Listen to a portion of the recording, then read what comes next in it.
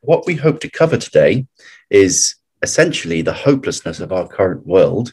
If we're talking in reality, we're going to then say, well, who does have the solutions? We're going to say God's message of hope through Jesus. And then we're going to have a quick look at how we can be a part of it. So just to perhaps highlight the hopelessness of our current world, I have a few slides here.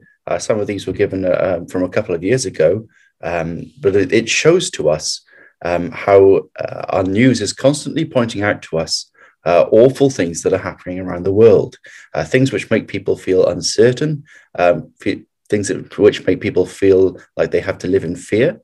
Of course, this was from back when President Donald Trump was in power, and there's all sorts of things going on with arms treaties, and everybody looks on, and some people agree, some people disagree, and I think the only thing everyone agrees on is the fact that the world is in a very shaky situation. We talk about global arms trades and so on. People talk about how the world is spending all of this money on so-called defense. And it's obviously, we understand that if people were to live in harmony with each other, that would not be necessary. But actually, global arms trades is a very real thing, and it costs an awful lot of money for countries. There's wars going on around the world, Yemen civil war. This is some of those figures which we've been talking about. Spending from 2016 in billions. You can see the United States is an incredible spender on arms, and then followed by the rest of these countries, which you can see: China, Russia, Saudi Arabia, India, France, United Kingdom, for example. Why are all these kingdoms spending so much money on these weapons, if you like, or these arms trades? We think about the various warships which all these nations are trying to build to establish their prowess, if you like, in the world. If you can have an aircraft carrier, it's like telling people that you have a dominance in certain parts of the world. Not so long ago, we thought about IS, which seems to have kind of died down a bit now. But that was something which was a huge focus of the world, wasn't it? And made people live in fear. And there wasn't really a very easy resolution to any of these things. We can think about climate catastrophes and natural disasters, forest fires, desertation, for example, and various phenomena that we see with natural disasters, hurricanes, tsunamis, all of these things which people feel hopeless to stop. And however hard we try, we don't really know what the answer is, and we can't really stop it. Some things are called acts of God. Other things are perhaps people think we can stop them, things like climate change. But of course, getting the world to reduce its carbon footprint, or so is the theory that would reduce that, is a very difficult thing to do. So we talk about undernutrition, we talk about war, we talk about outbreaks of Ebola, for example, which are awful things, and they are happening in the world over the recent years. And bringing it closely to today, then we have the coronavirus, of course. This is just a statistic I pulled off today, and it's very, very sad that we can see the cumulative deaths around the world is now getting towards 4 million, which is a very sad and shocking statistic. But the point I'm trying to make here is that very, very sadly, we have this situation, but there doesn't seem to be a very great answer to this. Of course, we've got a lot of us have had the vaccine now, probably, but there keeps on cropping up new variants. So we wonder how long our vaccines will actually be effective against these different strains. So we live in fear, as it were, of the things which are happening in our world, or at least many people do. And then just to mention the recent conflict in Israel with Palestine, I think what you can see on the right of the screen there is the rockets being fired from Gaza, and on the left is the Iron Dome missile defense system from Israel, which is going up to stop these. And every time this happens, of course, then people all around the world think that they have to chime in and comment on this conflict, which it seems has been ongoing for so long, which it has. And the point I'm trying to make is that all of these things are happening in the world around us. What is the solution? They've been trying to get a solution to the Israel-Palestine conflict ever since the State of Israel began, it seems. But we think, or I suggest to you today, my friends, that the real solution will not happen until the Lord Jesus Christ returns. So who has the solutions then? Does the United Nations? That is what the United Nations essentially was set up to achieve, wasn't it? Bill and Melinda Gates. We have all of these problems. Bill and Melinda Gates have a foundation where they're trying to tackle some of the world's problems, probably more focused on humanitarian aid. X Prize. This was something which was set up a few years ago, and it was a huge pot of money which went into funding developments in technology that were going to able to help the world with its problems, if you like. In other words, it's an almost humanistic funding GoFundMe page. So if you come up with a great solution which is going to help people, these people will help to fund you to do that. US aid. You can think about all of the money which is spent by mostly Western countries, I believe, in giving aid to developing countries. And does it make a difference? Well, of course, it does make a difference, but it doesn't stop the poverty. And that's the point we're trying to make. There is no real solution to all of this, even if everyone joined together in a globalist community, which we don't really think is going to happen, then it wouldn't solve the world's problems. And that's the point we're trying to make. So the UN has come up with some sustainable development goals, which it hopes to achieve by 2030. And it's the kind of things which you would usually expect to end poverty, to give everyone enough food, to be able to give healthcare, to be able to give education, to be able to give peace and safety, and so on. And you can see what all of these are. But what we're trying to highlight today is that really what the world needs is the return of the Lord Jesus Christ, because he is the one that is going to solve the world's problems. So despite their best efforts, mankind does not have the answer. We suggest that humanism is not the answer. And this is just an interesting statistic which has been polled from 1950s at the beginning of the United Nations, if you like. And it only actually shows us up to 2010 or so, but it's quite interesting. It shows us that people were very hopeful in the beginning, and 55% of people thought that the UN was doing a good job.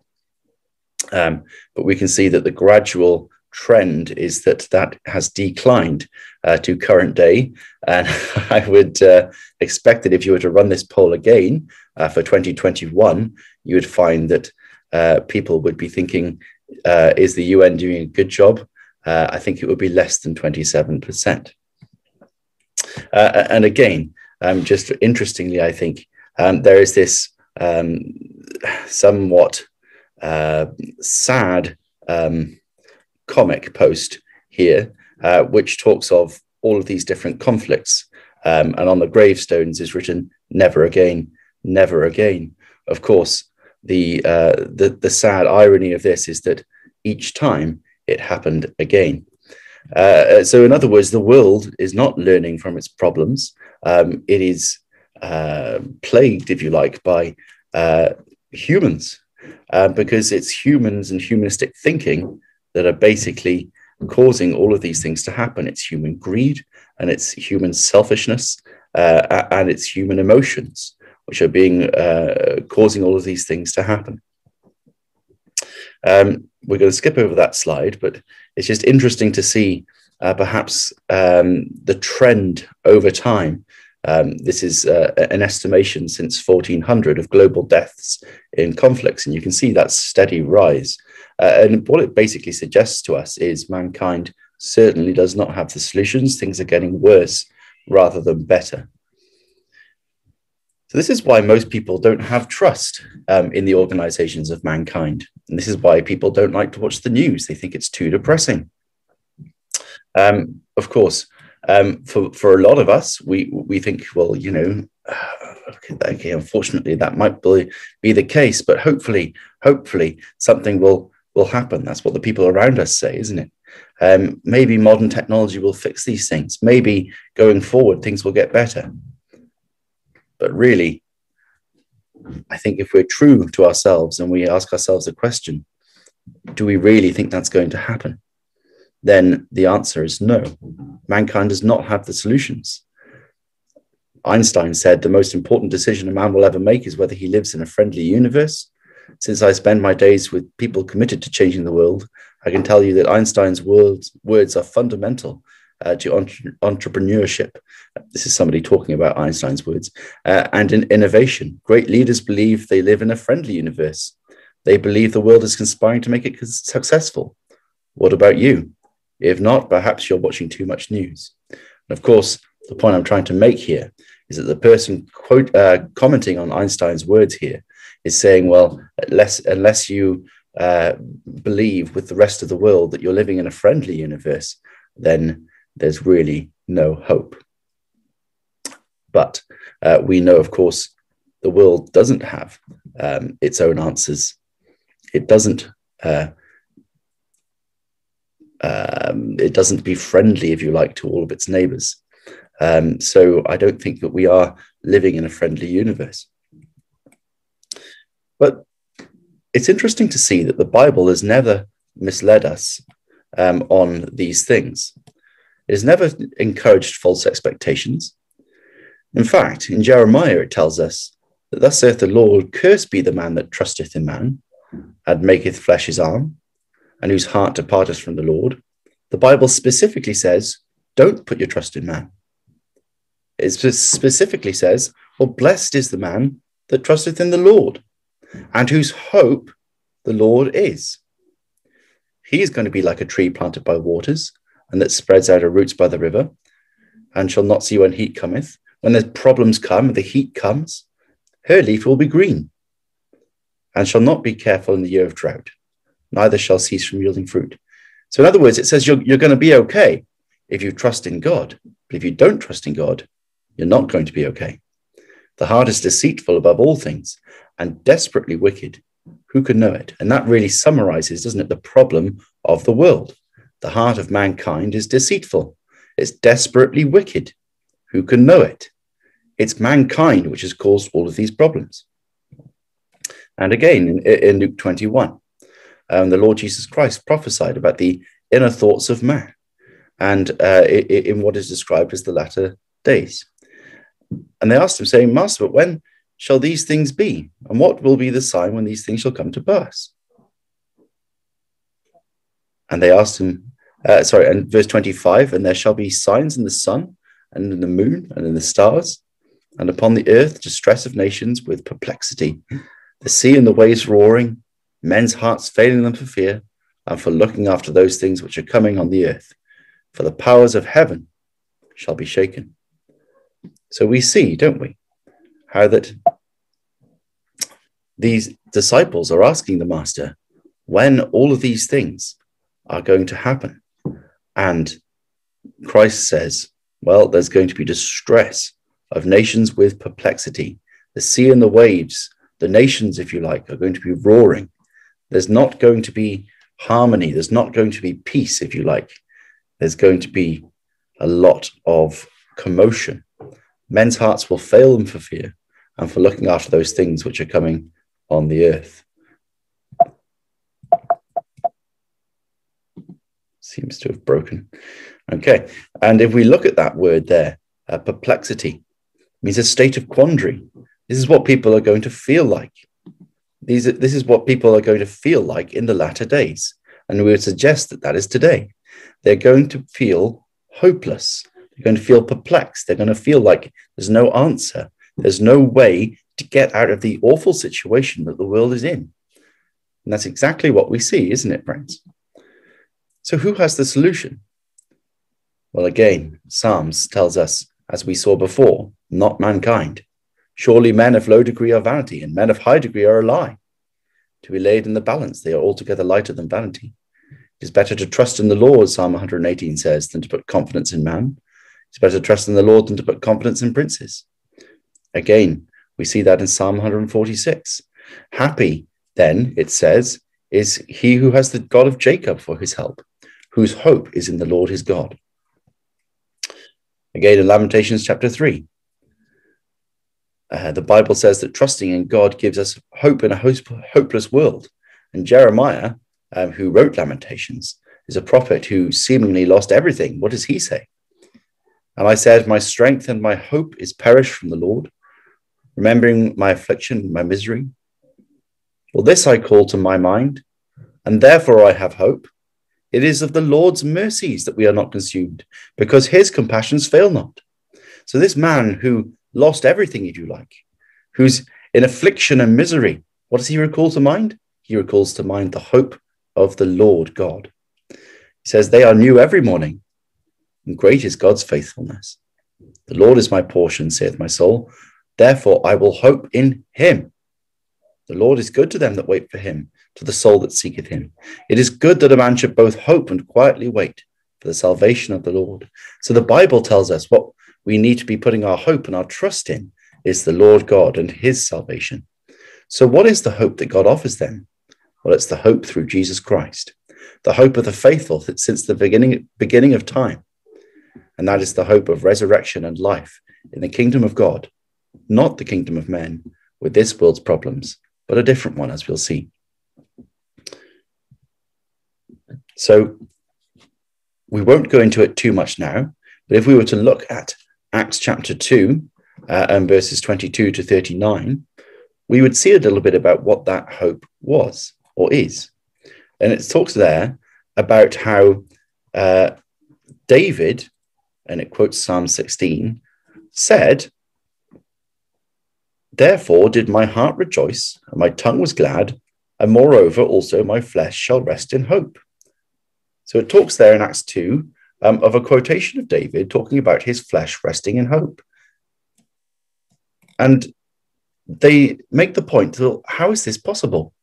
Because David is long dead. How is his flesh able to rest in hope?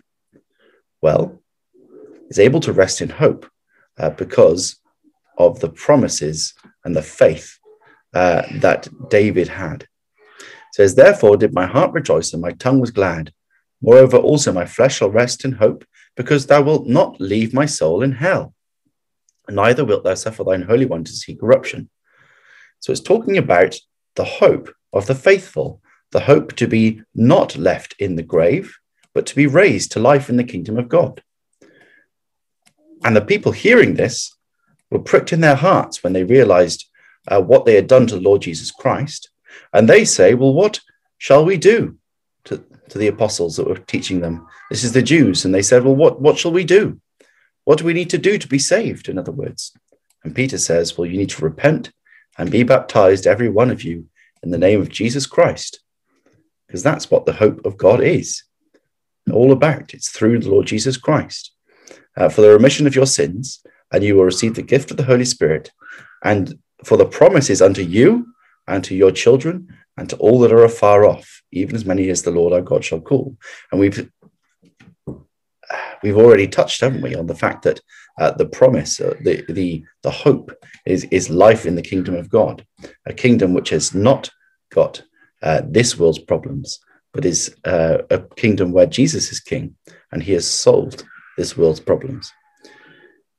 And I'm going to ask you to tune in again another time. For purposes of time, we can't do it today, but the Apostle Paul in Acts 26, expounds on what that hope is. And he talks about the hope of the promise made of God unto our fathers. And you can look at the promises made to the fathers. You can even go back as far as Adam and Eve, but especially Abraham and the patriarchs, how that it was the land and the sea that was promised to them, the land of Israel, from which would go forth the law in the kingdom of God. And that is something which we're able to be a part of, is this kingdom of God.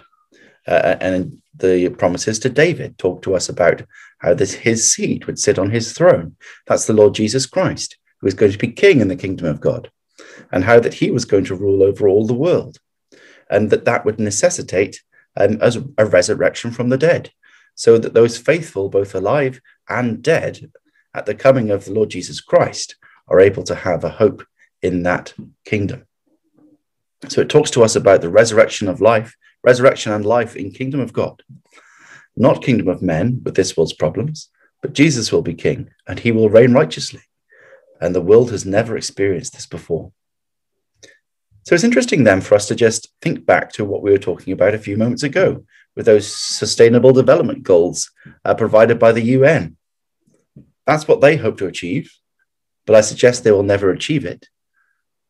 But the Bible says Jesus will. It says this is the hope, and these are exactly the same goals, if you like, or many of them are the same goals, that the Bible says that Jesus will implement when he comes again to set up God's kingdom. Just look at it. Isaiah chapter 2, the word that Isaiah the son of Amos saw concerning Judah and Jerusalem, and it shall come to pass in the last days that the mountain of the Lord's house shall be established in the top of the mountains, and shall be exalted above the hills, and all nations shall flow unto it. And many people shall go and say, come, and let us go to the mountain of the Lord, to the house of the God of Jacob, and he will teach us of his ways, and we will walk in his paths. For out of Zion shall go forth the law, and the word of the Lord from Jerusalem. And he shall judge among the nations, and shall rebuke many people, and they shall beat their swords into plowshares, and their spears into pruning hooks. Nation shall not lift up sword against nation, neither shall they learn war any more. It's going to be a time for education for all, but it's going to be an education in righteousness. How wonderful. And it's going to be a kingdom of peace. There's no more going to be any warring nations in the same way we see now. It also tells us that Christ will be a righteous king.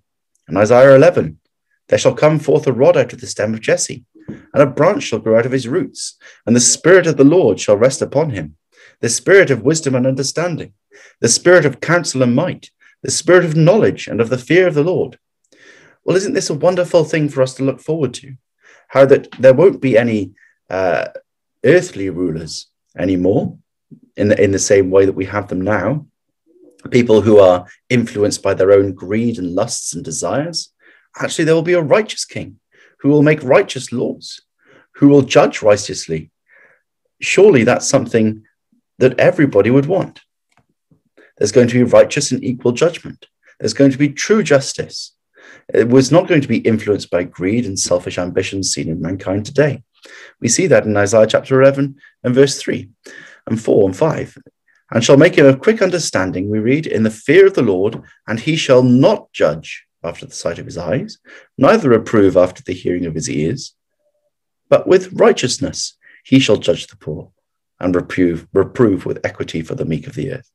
And he shall smite the earth with the rod of his mouth, and with the breath of his lips shall he slay the wicked. And righteousness shall be the girdle of his loins, and faithfulness the girdle of his reins. And we see this is something the world has never seen before. It's a king who will reign in righteousness, a king who will have all power. But the people with all power we know today, we call them dictators. Those dictatorships are often awful places because they are dictators of men, aren't they? And they have their own selfish greed and lusts. But imagine one who actually was all about giving God glory and judging righteously and judging with equity. Wouldn't that be amazing? There's going to be a change in our mortality and our suffering. It's going to be a time of rest and fruitfulness. There's going to be no more that hunger and starvation that we see today for the righteous. In Isaiah 65 and verse 20 and 21. There shall be no more thence an infant of days, it says, nor an old man that have not filled his days. For the child shall die 100 years old, but the sinner being 100 years old shall be accursed. And they shall build houses and inhabit them. They shall plant vineyards and eat the fruit of them. It will be a time of salvation. Isaiah 35. Strengthen ye the weak hands and confirm the feeble knees. Say to them that are of a fearful heart, be strong, fear not.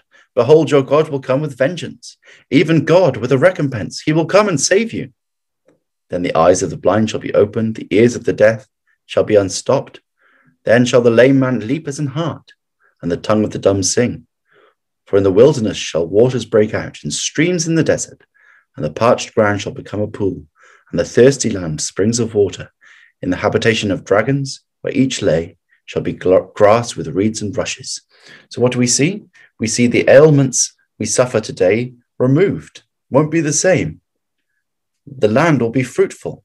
It'll be a time of rest and fruitfulness. So coming on towards the end then of our study today, how can we be a part of this? I mean, if you don't want to be a part of this, then I have to ask you why that is. This is an incredible hope that God has offered. Surely we all want to be a part of it. And we're told in Galatians, well, Abraham, one of the patriarchs who the promises were given to, what about him? Well, what was remarkable about him? Well, it was that he believed God. And because he believed God, it was counted to him for righteousness. And it goes on to say, well, therefore, they which are of faith, the same are the children of Abraham. And the scripture foreseeing that God would justify the heathen through faith, preached before the gospel. Isn't that interesting? The gospel unto Abraham, saying, in thee shall all nations be blessed. So then they which be of faith are blessed with faithful Abraham. So the Bible tells us we can be a part of this. We can be a part of the promises made to Abraham. Because if we have faith like Abraham did, and it was his faith which was counted to him for righteousness, then we can be heirs together with him of the same promises. And that's the land of Israel and Christ, his seed. Let's just see that again. If you read down later in Galatians chapter 3 in verses 26 to 29, it tells us there, for ye are all the children of God by faith in Christ Jesus. For as many of you as have been baptized into Christ have put on Christ. There is neither then Jew nor Greek. There is neither bond nor free. There is neither male nor female. What is there then? There is all one in Christ Jesus. And if ye be Christ's, then are ye Abraham's seed and heirs according to the promise.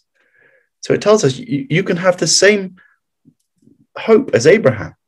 You can have the same promises given to you if you like. Or you can be partaker of the same promise if you have the same faith. So understanding that if we have the faith of Abraham concerning the hope of the gospel, which is the hope of Israel, based on the promises to the fathers, let's just close by looking at Ephesians chapter 2, which tells us how we can partake of the same hope. It tells us there, wherefore remember that ye being in time past Gentiles in the flesh, who are called uncircumcision by that which is called the circumcision in the flesh made by hands, that at that time you were without Christ. It says, being Gentiles and being in the world, you're without Christ, being aliens from the commonwealth of Israel, the strangers from the covenants of promise. What have you got? No hope, says the Bible. Having no hope and without God in the world. You're just like an animal, if you like. But what then?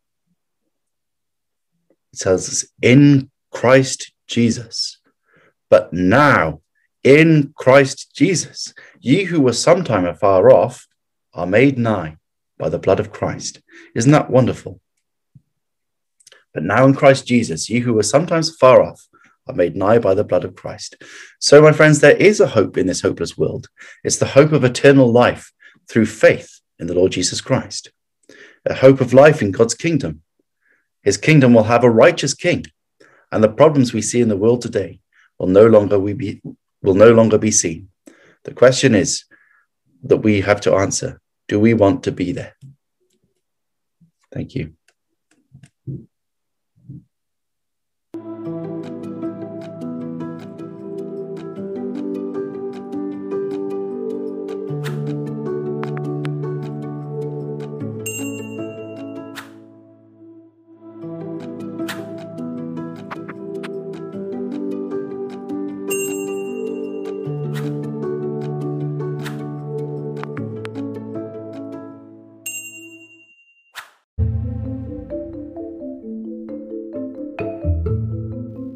You're listening to Bible Truth Feed, a podcast by Christadelphianvideo.org for Christadelphians and all those seeking the truth about the Bible message. Join us now as we present our latest episode.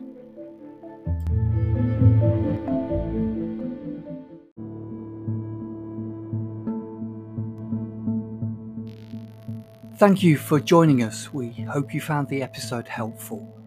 Don't forget, most of these episodes are also available as videos on our video channel, cdvideo.org. So head over and take a look. If you have any comments or questions or suggestions, please get in touch or leave us a voice message. We love to hear your feedback.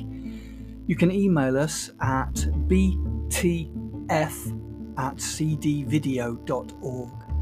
If you enjoyed the episode, then please share it with others.